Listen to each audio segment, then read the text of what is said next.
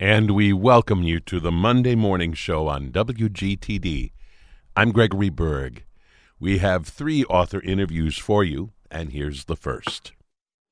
And for this portion of WGTD's morning show, I am really excited to be making the acquaintance for the first time with a very talented writer by the name of Mike Johnston. Once an architect, but now a writer of wonderful, entertaining fantasy fiction for young readers. And what I have in hand is a delightful book called Confessions of a Dork Lord, Grave Danger. This is, I think, the second in a series devoted to a young adolescent boy who is sort of wrestling with his own legacy as the son of the so-called Dark Lord, heir to the throne of black and broken glass, supposedly the next leader of the grim world, but wrestling with all that at the tender age of 12. And out of Mike Johnston's rich imagination has come this very detailed and vivid world in which we have the grim folklands and the fair folklands, and how do these lands and their various inhabitants understand one another and coexist.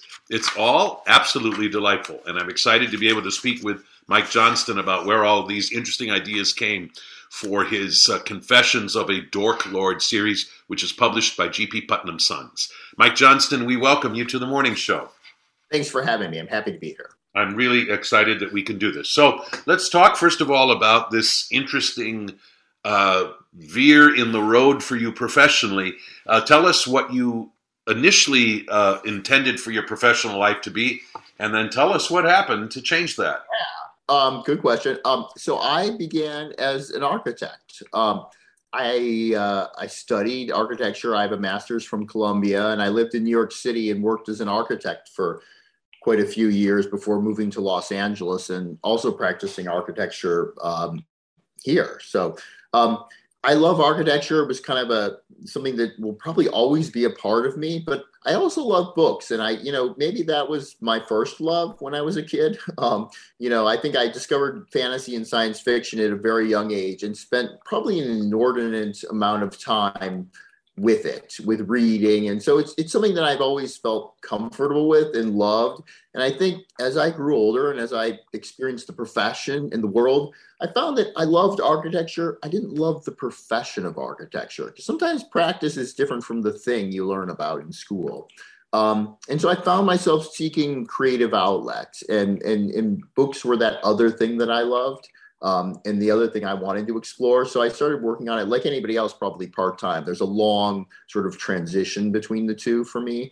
And I've written, kids weren't my first venture into writing. I've also written for adults. I have a epic fantasy series called The Amber Throne, first book Solari, that debuted from Tor Books. And this kids book actually came out of that experience. I was writing kind of very detailed, historic fiction for adults, and I wanted to do something a little bit different. And I had a young kid, and I was reading to her a lot and kind of seeing what made her laugh and what got her excited. And I thought, I could probably do that, and it would be a nice kind of antidote to like the seriousness of my adult fiction. I could do something really kind of short form and fun and humorous. So I write two very different styles, and I find that refreshing. That's kind of how I started in books. Yeah. So I think a lot of people from the outside looking in would carelessly assume that it is a lot easier to write this kind of a book than to write the denser, more detailed adult fantasy fiction that you were describing earlier. And I suspect that maybe in some ways it's true, but I suspect in other ways this is rife with challenges all its own. What are the challenges of writing effectively for young readers, specifically ages 8 to 12? Yeah, I think we fool ourselves in thinking that kids are easy or unsophisticated compared to adults. And of course we know that's false. Kids are demanding. And, for the first book, I was able to tour and visit middle schools and elementary schools too, prior to the pandemic. So, when you step out in front of an audience of 200 or 300 kids, you have to be funny and interesting fast. Like, adults will give you time, Kids will not. And books are the same way. Like your book has to be engaging, and it has to be engaging on the first page in a way that, some of the adult books I like take, 50, 100 pages to get going, sometimes less. But, adults are willing to give you time to develop a plot and a story and a character in a way that kids are not. Kids are ruthless. You have to give them something interesting on the first sentence or you're going to lose them. So there are challenges with kids and with adults, and they're different. The adult books do take more time. I spent 2 years on each of my adult books, which is probably like 4 times how long it takes to write one of the kids' books. So there are definitely challenges with adult books that don't exist in kids' books, but it would be naive to think that kids aren't really sophisticated and really demanding. Right. We're speaking with Mike Johnston about his new series of book called Confessions of a Dork Lord. And the second book in the series has just come out called Confessions of a Dork Lord, Grave Danger. So describe, Mike Johnston, to our listeners, the world that you have created in which this young man, your main character, exists. Well, it's a fantasy story, and it's a little like a lot of fantasy stories we've known. We've got a kid in magic school like Harry Potter. We've got a big fantasy world with orcs and goblins and knights and elves like Lord of the Rings. But, I've kind of tweaked the story a little bit to make it new and maybe a little bit fresh. So our hero is the son of the Dark Lord. Now, who's the Dark Lord? It's sort of the big baddie, the Sauron of Lord of the Rings, the Voldemort of Harry Potter. He's the son of the bad guy, and he's expected to follow in his father's sort of grim footsteps. But he isn't sure he's up to the task, isn't sure he wants to follow in his dad's footsteps. He's got limitations. He's kind of allergic to the whole fire and brimstone thing. He isn't sure he wants to be his dad, but everyone wants him to follow in his footsteps. So we kind of see that classic tension of expectations from adults placed upon a child and how he will deal with them and how he will assert his own personality and his individuality, when faced with, outside expectations for who he'll be. That's a tough situation. So I deal with it with a lot of humor because that's how kids can deal with life. Right. As you have constructed this world and the characters within it, how meticulous have you been with all of the details in terms of like how the magic works, who can do magic, what is the nature of that magic, and so on? I think some people craft these books in a sense rather loosely, and others really feel like they want to create a fairly firm matrix or framework within which these characters live and breathe. Yeah, when I write for adults, the world and the systems are a little bit more airtight, watertight. You can't have leaks in the whole thing, or the adults will pick it apart. But for the kids, I'm a little more flexible because I think the story and the world building have to be in service of the humor. Like these are funny books, and they sort of take all the fantasy tropes and mock them. There's funny spell books and there's funny spells. There's spell books that'll teach you how to make desserts dance, and the spells do funny things. The characters do funny things. So I'm willing to bend the rules here and there with the kids' book a little bit, as long as it's believable for the sake of a good joke. Because I'm trying to make readers out of the kids, and I want to entertain them. I want them to have a lot of fun and still have something that's smart. But these are fun books. So towards the beginning of this newest book, Confessions of a Dork Lord, Grave Danger, the Dork Lord, the young boy who is your main character, is trying to create some excitement, generate some attention for himself by doing a really big spell. And if I remember correctly, he's actually only done one spell correctly. So in this world, apparently the young magicians start out very, very slowly and very, very carefully. But he's trying to do something kind of outrageous and above himself. And it actually ends up being, thanks to a really interesting misunderstanding over a hominin, that that in fact his spell has a very different effect from what's intended. Describe to our listeners what I'm talking about. So he's in magic school, which we all kind of know from Harry Potter and the million other kind of magic schools we visited in fantasy over the years. But it's not like Harry Potter. He's not immediately good at magic or inherently talented. And yes, in the first book, he's never even cast a magical spell. And by the end, he's only cast one. And so as the second book opens, he's trying to cast a second. He's cast two spells in his whole life. And he unfortunately hears about a really powerful spell, a spell that's way beyond his ability, something for older kids.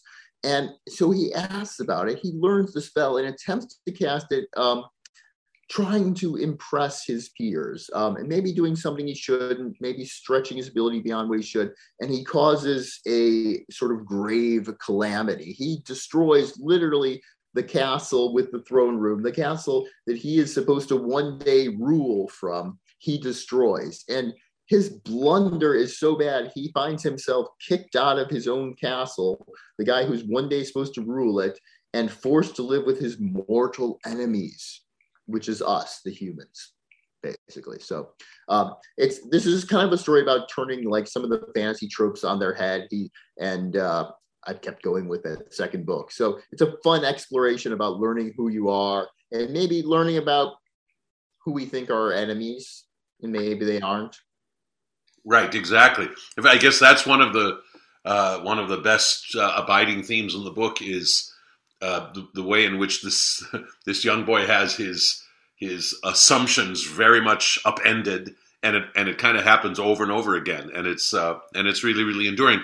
It's fair to say that this is also a book about unlikely friendships. I think so. Yeah, that's a great observation. It is a book about essentially when he's forced to live with his enemy. They're the bad guys, the orcs, the goblins, the dragons. That's what Wick represents, our hero. And there's kind of the good guys, the knights, wizards, and elves.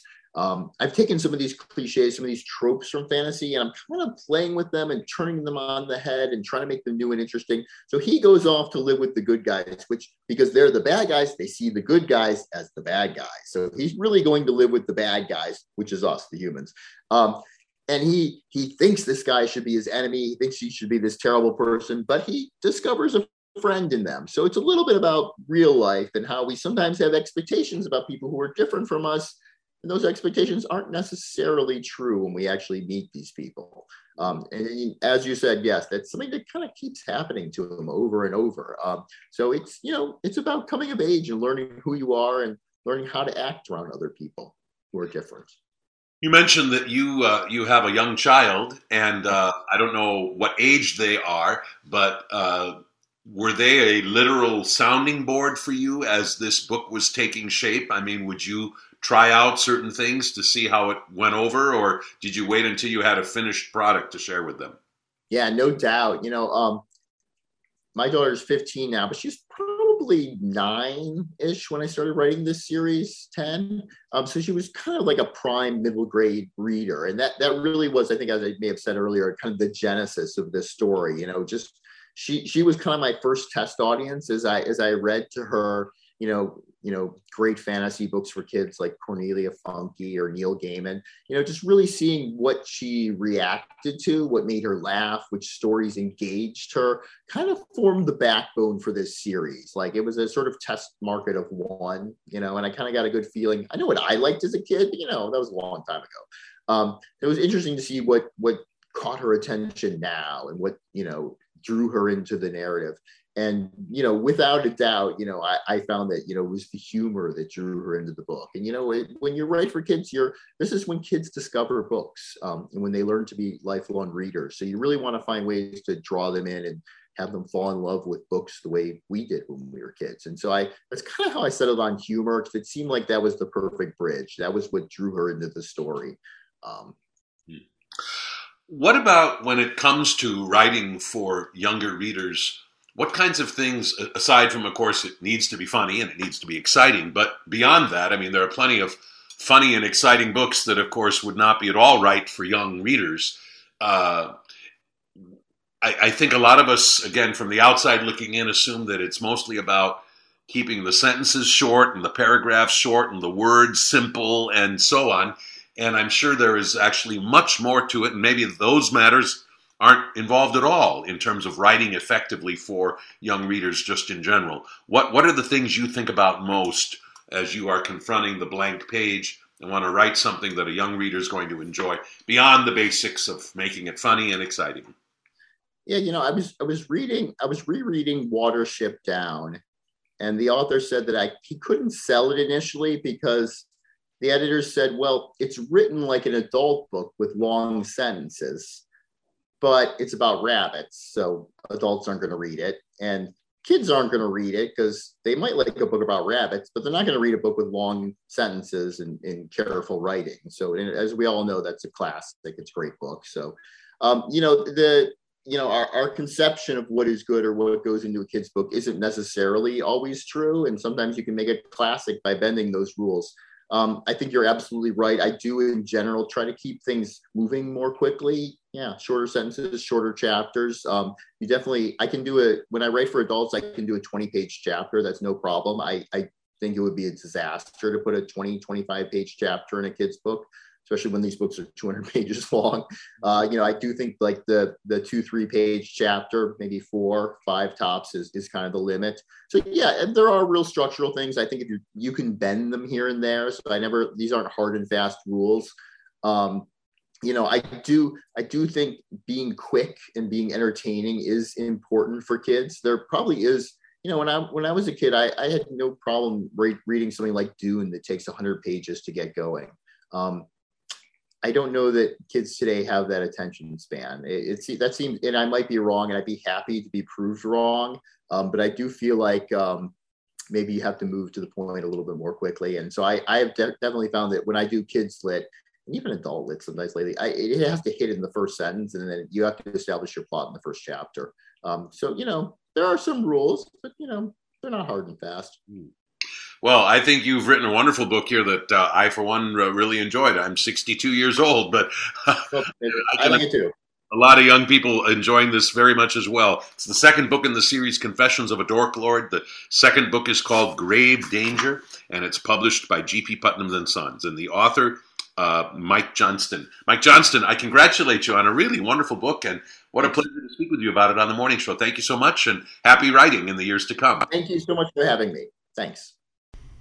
You're listening to The Morning Show on WGTD HD, your gateway to public radio. I'm Gregory Berg. And I am so grateful to be able to have a few minutes to speak with Sonia Manzano, who is beloved to many for her part of Sesame Street for many years with the beloved character Maria, but also the author of a number of wonderful books, including a memoir, Becoming Maria, Love and Chaos in the South Bronx. Her most recent book, her first book for National Geographic, is called A World Together. And this is a book that the world really needs.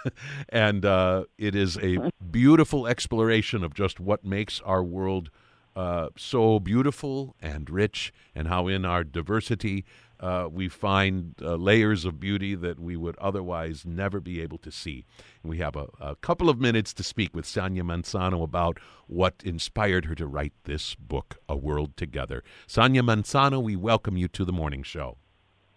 Well, thank you so much. My pleasure to talk about the book. I jumped at the chance when National Geographic asked me to write a book about diversity, seeing as the state we find the world in today, and especially our country.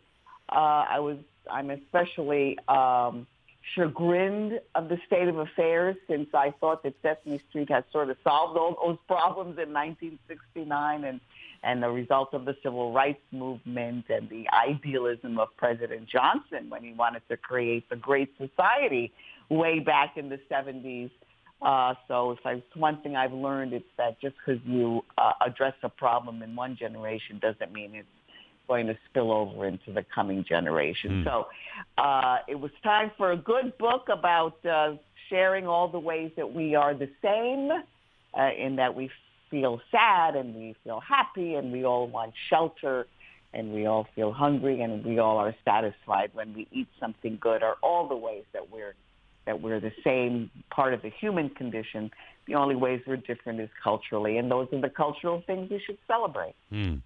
So explain to our listeners what they find in the pages of this book, both in your words, your lovingly crafted words, but also in the splendid visuals that are also part of this book.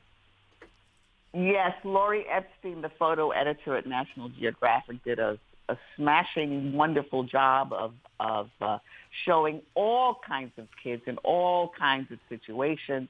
I wanted some urban images, and she complied by having that wonderful image of the kids playing by a fire hydrant, because that was kind of my experience as a kid growing up in the Bronx. And I was also interested in not shying away from showing a sad image, and we have a picture of a looks like a soldier kissing his child goodbye, and the words that go with it say, "And when people feel scared, they sometimes forget that deep down we're all the same." And I suppose I'm reacting to the fact that I see so much anger out there, more than I thought people felt, but clearly they do. And that must come out of fear, and we forget that we're the same. And that picture, coupled with those words, might inspire conversations in that direction, or not. Or someone will just say, well, that's like just a sad picture, and leave it at that. So I hope it is a book that starts when you close the last page. What do you think it is that keeps some people from embracing and celebrating this notion of our diversity? What is it that makes that, to some people, an idea that they just don't warm up to, and maybe even feel even kind of repelled by or afraid of? What are people afraid of when it comes to diversity? I don't know why people are afraid. I honestly don't, and I was struck by a quote. I want to say it was Carrie Mae Weems, but I don't know if she said that, an African-American artist. If it wasn't her, I apologize, but who said, I look and I look and I look in the mirror, but I don't see. What is so frightening? And those words stay with me. And, you know, I do a voice on an animated show for Nickelodeon where I play a Mexican grandmother. Now, it's very funny. I enjoy myself because they keep correcting my Puerto Rican Spanish, because it's a little different. It's a little different, and the foods, you know, I'll have to pronounce foods that begin with the letter X, and I don't know how to pronounce them. So they'll help me with the pronunciation. But that doesn't frighten me that they're different. I enjoy it. It doesn't frighten me when I read Sherman Alexie books and I learn about Native American experience. It's curious. It's different from mine. It's when I read about a poor child on a reservation. I was a poor child in the Bronx, but they're very different experiences. And I'm curious about it, not frightened. I don't know why some people find any change in anyone's lifestyle or behavior so frightening. I'm at a loss. In the last 20 seconds, what did you learn from all of your work on Sesame Street that helped you understand and appreciate diversity? Humor. Humor will go very, very far. People will laugh at the same things, and I think that's why Sesame Street is such a success worldwide, because people will have a sense of humor and usually find the same things universally humorous. Funny how laughter opens up the heart. And I love your book, A World Together, published by National Geographic. Sonia Manzano, thank you for giving it to the world. Thank you so much. Stay well. You're listening to The Morning Show on WGTD. I'm Gregory Berg. Now for a fun interview that comes from the Morning Show archives. This interview dates all the way back to 2004.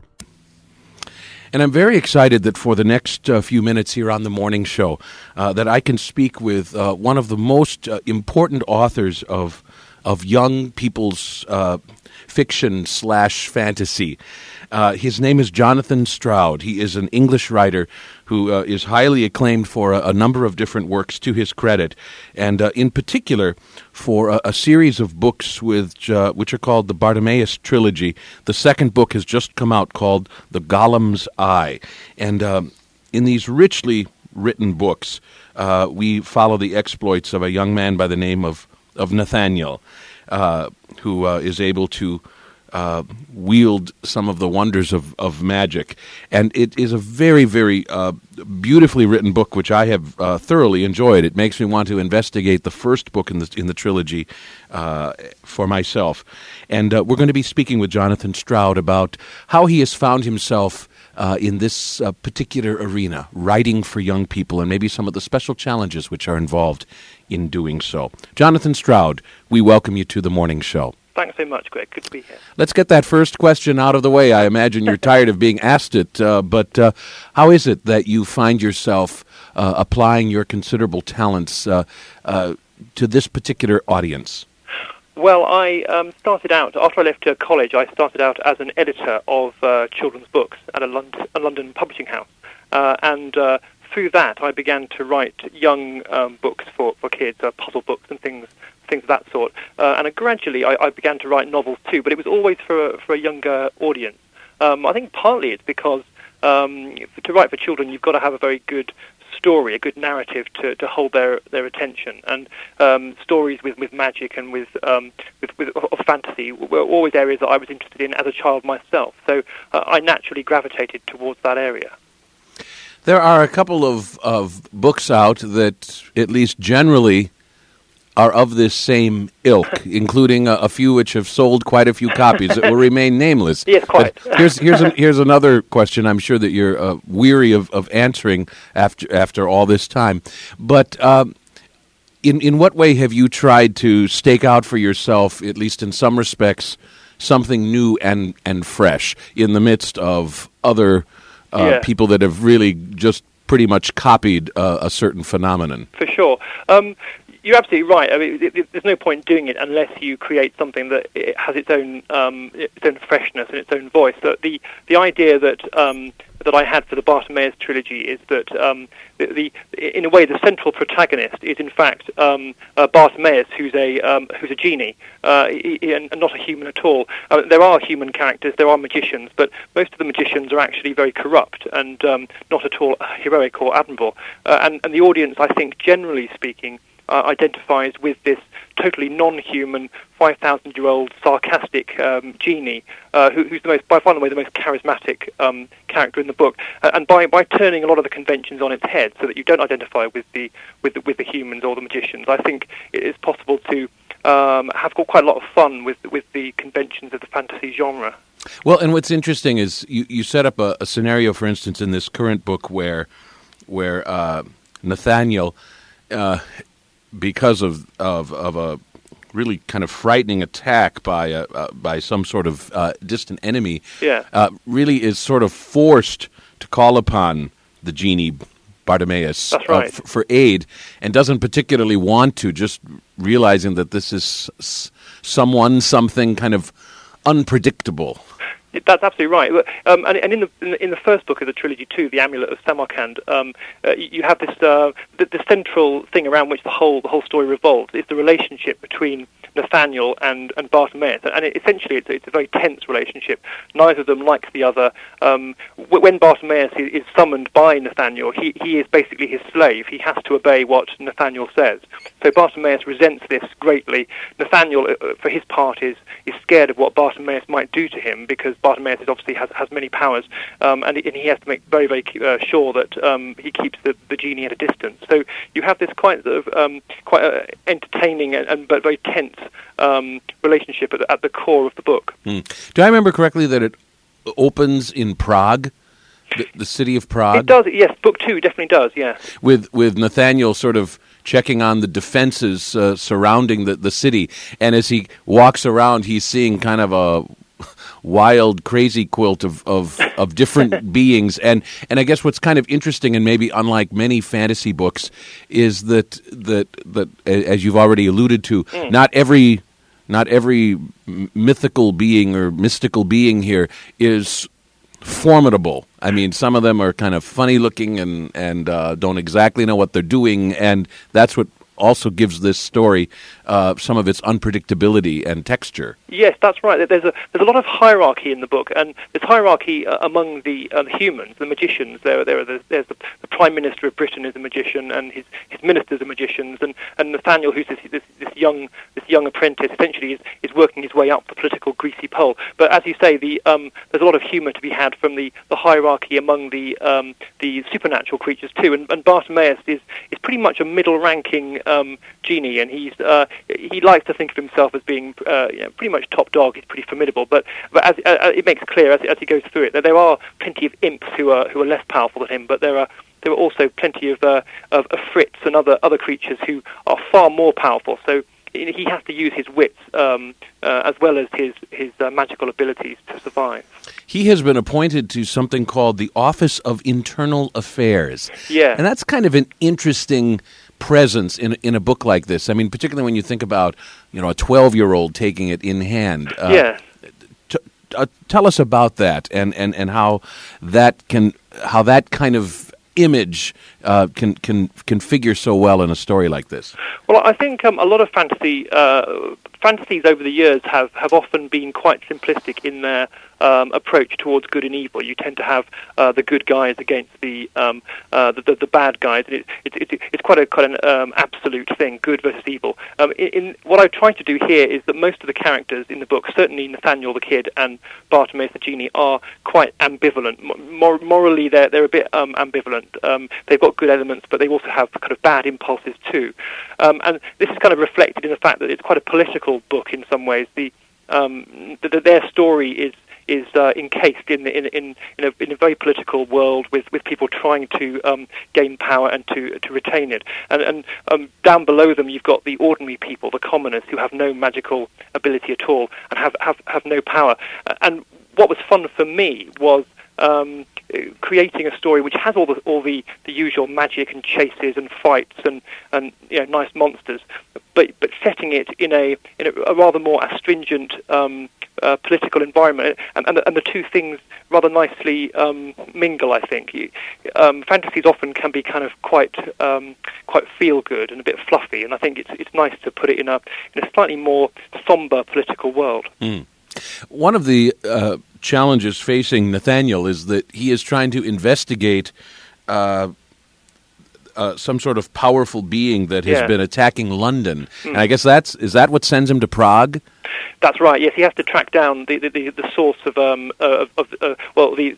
person who sent this magical being to London, and Prague, which was the previous kind of magical empire in Europe. There were plenty of magicians there who might well have done the deed. So he and Bartimaeus go back to Prague to try and track him down. Mm. One of the things I really do like about this book is that you have obviously worked out all kinds of specifics in your mind about the magic which is going to be wielded in this trilogy, and I mean, as though you have assembled in your head, and maybe you've even laid it down on paper, a complex series of rules about how the magic works and what doesn't, what different kinds of attacks there are. And, yes. I mean, and I don't know that every author that writes in this field is always that careful with the details that I'm sure begin to really matter to your devoted readers. Oh, they really do. And in fact, as I've been touring around America now, I've been getting very young readers, sometimes as young as 9 and 10, who sit there in front of me and actually ask me all kinds of really quite probing questions about possible differences between details in books 1 and 2. So I have to be pretty careful about it. I think it is vital that an author who writes fantasy works out the rules as much as possible. If you have a book where fantasy can pretty much do anything, there are no rules, then I think ultimately the audience will sense that. They'll realise that anything goes, and it won't matter so much. So Bartimaeus has got all these powers, but he is he is constrained by some pretty severe rules about what he can and can't do, and the same goes for all the other characters too. They're all kind of battling within these restrictions, and that makes it, I think, a bit more interesting and a bit more tense. Yeah, it brings to mind one of my only criticism about the last Lord of the Rings film. Yeah. Was that after a while I just felt like I couldn't follow who could do what. Yeah. And it bothered me that I didn't know who could do what, because, I mean, I suppose on the one hand, you're left kind of breathlessly wondering what's going to happen next. But in some of these kind of works, it's actually nice to feel like you're working within some kind of framework, even if the framework is a magical one. Yes. It's just nice to have points of reference, so you feel like you're right in the midst of it, and I didn't always feel that way. For instance, with Lord of the Rings, and for that matter, a whole lot of fantasy works. Yeah, I totally agree with you. I think it's quite key, and even if you're not quite sure precisely what's bothering you, you start to sense if I think it's true of other genres as well. If the makers kind of move the goalposts a little bit just to let the hero escape from a certain thing, then you sense this. In fact, hopefully they're going to make a movie of the book, and Miramax are working on it at the moment. And because I'm still writing book 3 of the trilogy, they sent me a list of about 60 questions about what's going to happen in Book 3. How does the magic work? Can you be more precise about precisely what Bartimaeus can and can't do? And a lot of the questions I really struggled with, but it helped me. I sat down and I spent a couple of weeks trying to formulate precisely what the rules were, so that it helps them as they work on the screenplay. But it's also going to help me as I try and tie the whole trilogy together in Book 3. We're speaking with author Jonathan Stroud. Just a couple more quick questions, if you have time. Of course, yeah, no problem. One of the things, of course, that's interesting is that you have set out to write a trilogy, and these first 2 books are both pretty substantial in size. And of course, we're talking about when we're talking about a trilogy like this, it's a real epic canvas on which you're working. Talk to us about the special challenges which are involved in constructing something like this. I mean, sort of a Wagner Ring cycle, but 3 parts instead of 4. But I mean, a big story that somehow has to hold together. Aside from the obvious, what are the challenges of that? Well, I think just with working on the sequel, The Golem's Eye, that's the first time I've ever tried to do a sequel, and there are considerable dangers attached to doing it. One of the things is if the first book has been successful and that you've got characters that you enjoy and which your readers have enjoyed, the temptation is to then pretty much replicate that all of what you've done in book 1 in book 2 and just do a very similar kind of structure. I think if you do that, ultimately you're leading to decreasing returns. I think it's necessary to try and move. It's almost necessary to try and treat book 2 as a separate book, which is unique, as well as being part of this trilogy. So you've got to have the continuity. You've got to have the same characters doing sort of familiar things that everyone will appreciate. But you've also got to somehow ring the changes and make it a substantial book in its own right. And in book 2, one of the things I tried to do was to introduce a third main character, a young girl called Kitty, who doesn't appear much in book 1 at all. But in book 2, she really comes to the forefront. She's a commoner who has no magical power, and she strongly resents the magicians and the genies and the other spirits. And so she her perspective gives us a completely different look on the world of the first book. And so hopefully that makes book 2 quite different from book 1, but nonetheless it's part of a continuity. And in book 3, which I'm doing now, I'll have to think of a way of again just slightly shifting it so that the readers it remains fresh. One thing you said almost made it sound like you didn't start out writing a trilogy. Well, in fact, when I very first started, I didn't know what I was doing at all. I just started writing about 50 pages of the book, and I started writing Kitty's story for book 1, and it didn't take me long to realise that it was going to be too difficult to put Nathaniel, Kitty, and Bartimaeus all into book 1. So in the end, after probably about a month or 2 of writing, I shifted Kitty's story into the second book of the trilogy, and I actually did a chapter plan of all 3 books.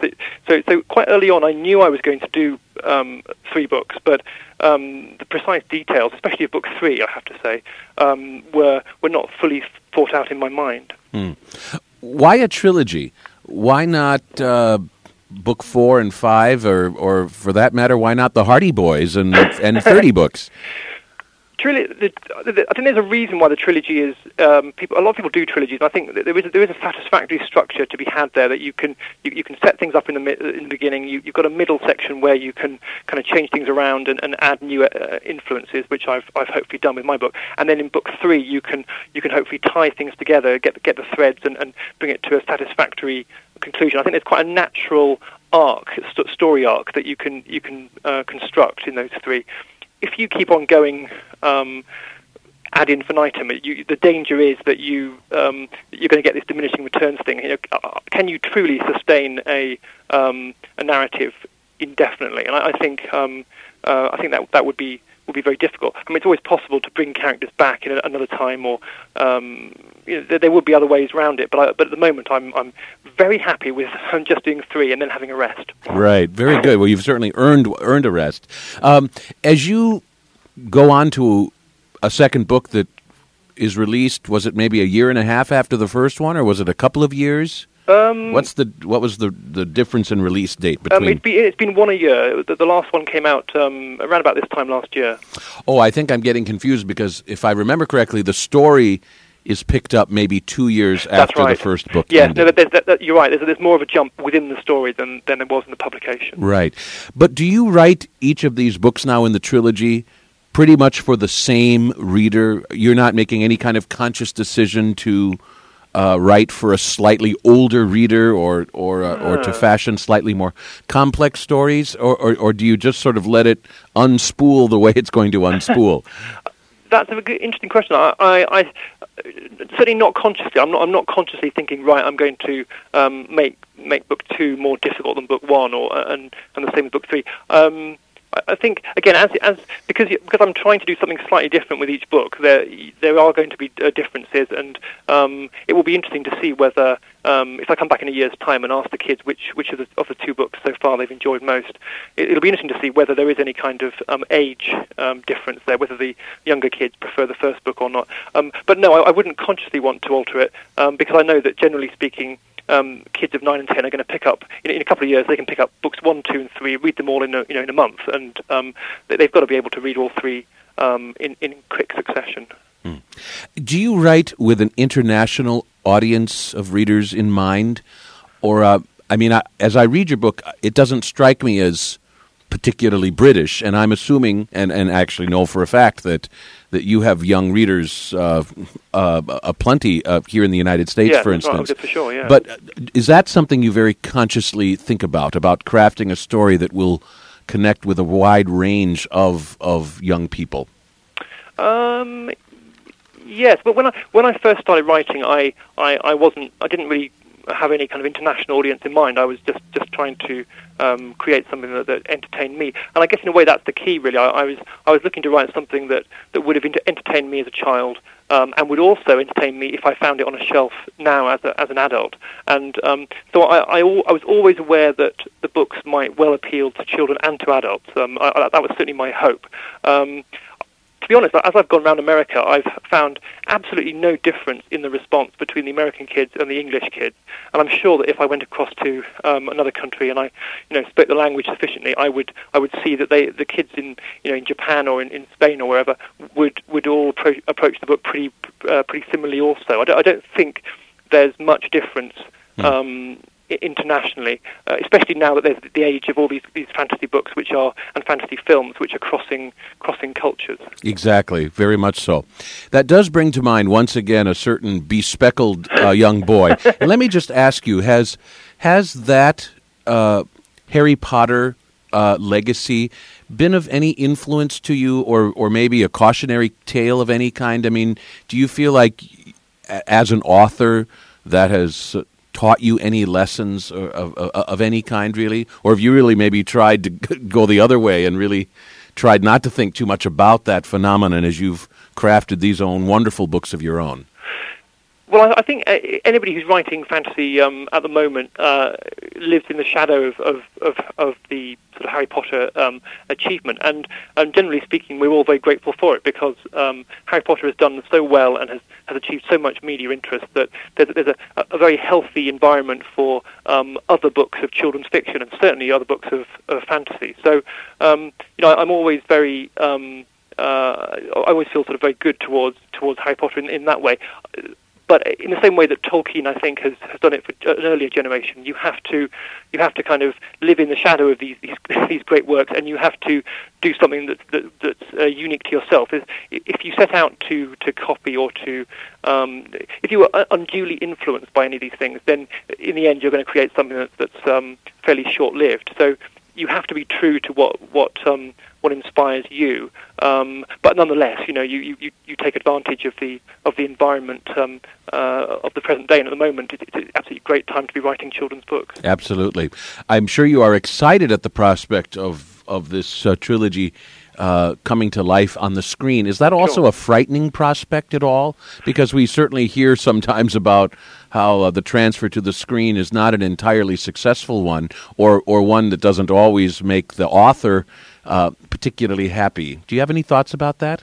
Well, when I signed the contract with Miramax a couple of years ago, at the time I was sort of anxious, and I was told, yes, you are signing over your the control, and they can pretty much do what they want with the story. But as I thought to myself then, and I still think now, if the book is successful as a book, then the filmmakers are going to want to do something that is as faithful as possible to the story. Otherwise, they're going to get children and adults coming to see the film who won't like it because it'll be too different. And I know for a fact that because I've spoken with the screenwriter and with people at Miramax, that they are doing their darndest to be as faithful as possible to the essence of the book. Obviously, there are going to be changes because you're turning a 500-page book into a 2-hour movie. You can't bring everything over. You've got to cut and you've got to winnow down. And as long as they're faithful to the key relationships between the central characters, then I'm very confident that they will do a very exciting adaptation of it. Well, it's certainly exciting material with which they get to work. That's for sure. This is a marvelously written book. Again, the second book in the Bartimaeus trilogy. It's called The Golem's Eye. I have mislaid my info. Oh, yes. Oh, it's published by Miramax, isn't it? Miramax Kids is the publisher. Yeah, Miramax Hyperion, that's right. Very good. And Jonathan Stroud, what a pleasure and honor to speak with you about your so successful career, and we certainly wish you the very best in completing the third book of this trilogy and in whatever writing exploits you explore after that. And we thank you for joining us today on The Morning Show. Thanks very much, Greg. And I wanted to offer a little 2022 update on one matter which came up late in the interview, in which Mr. Stroud talks about the film rights to the books being purchased by Miramax. And indeed, Harvey Weinstein did purchase the film rights, envisioning these books perhaps serving as a replacement for The Lord of the Rings as Miramax's fantasy film franchise. Work was begun on scripts, but ultimately Harvey Weinstein left Miramax with his brother to start their own company, which in effect left these films in limbo and ultimately never made. My understanding is another company has purchased the film rights to the Bartimaeus books, and there is every possibility that they may still be adapted for the screen. As far as I know, no films yet have appeared.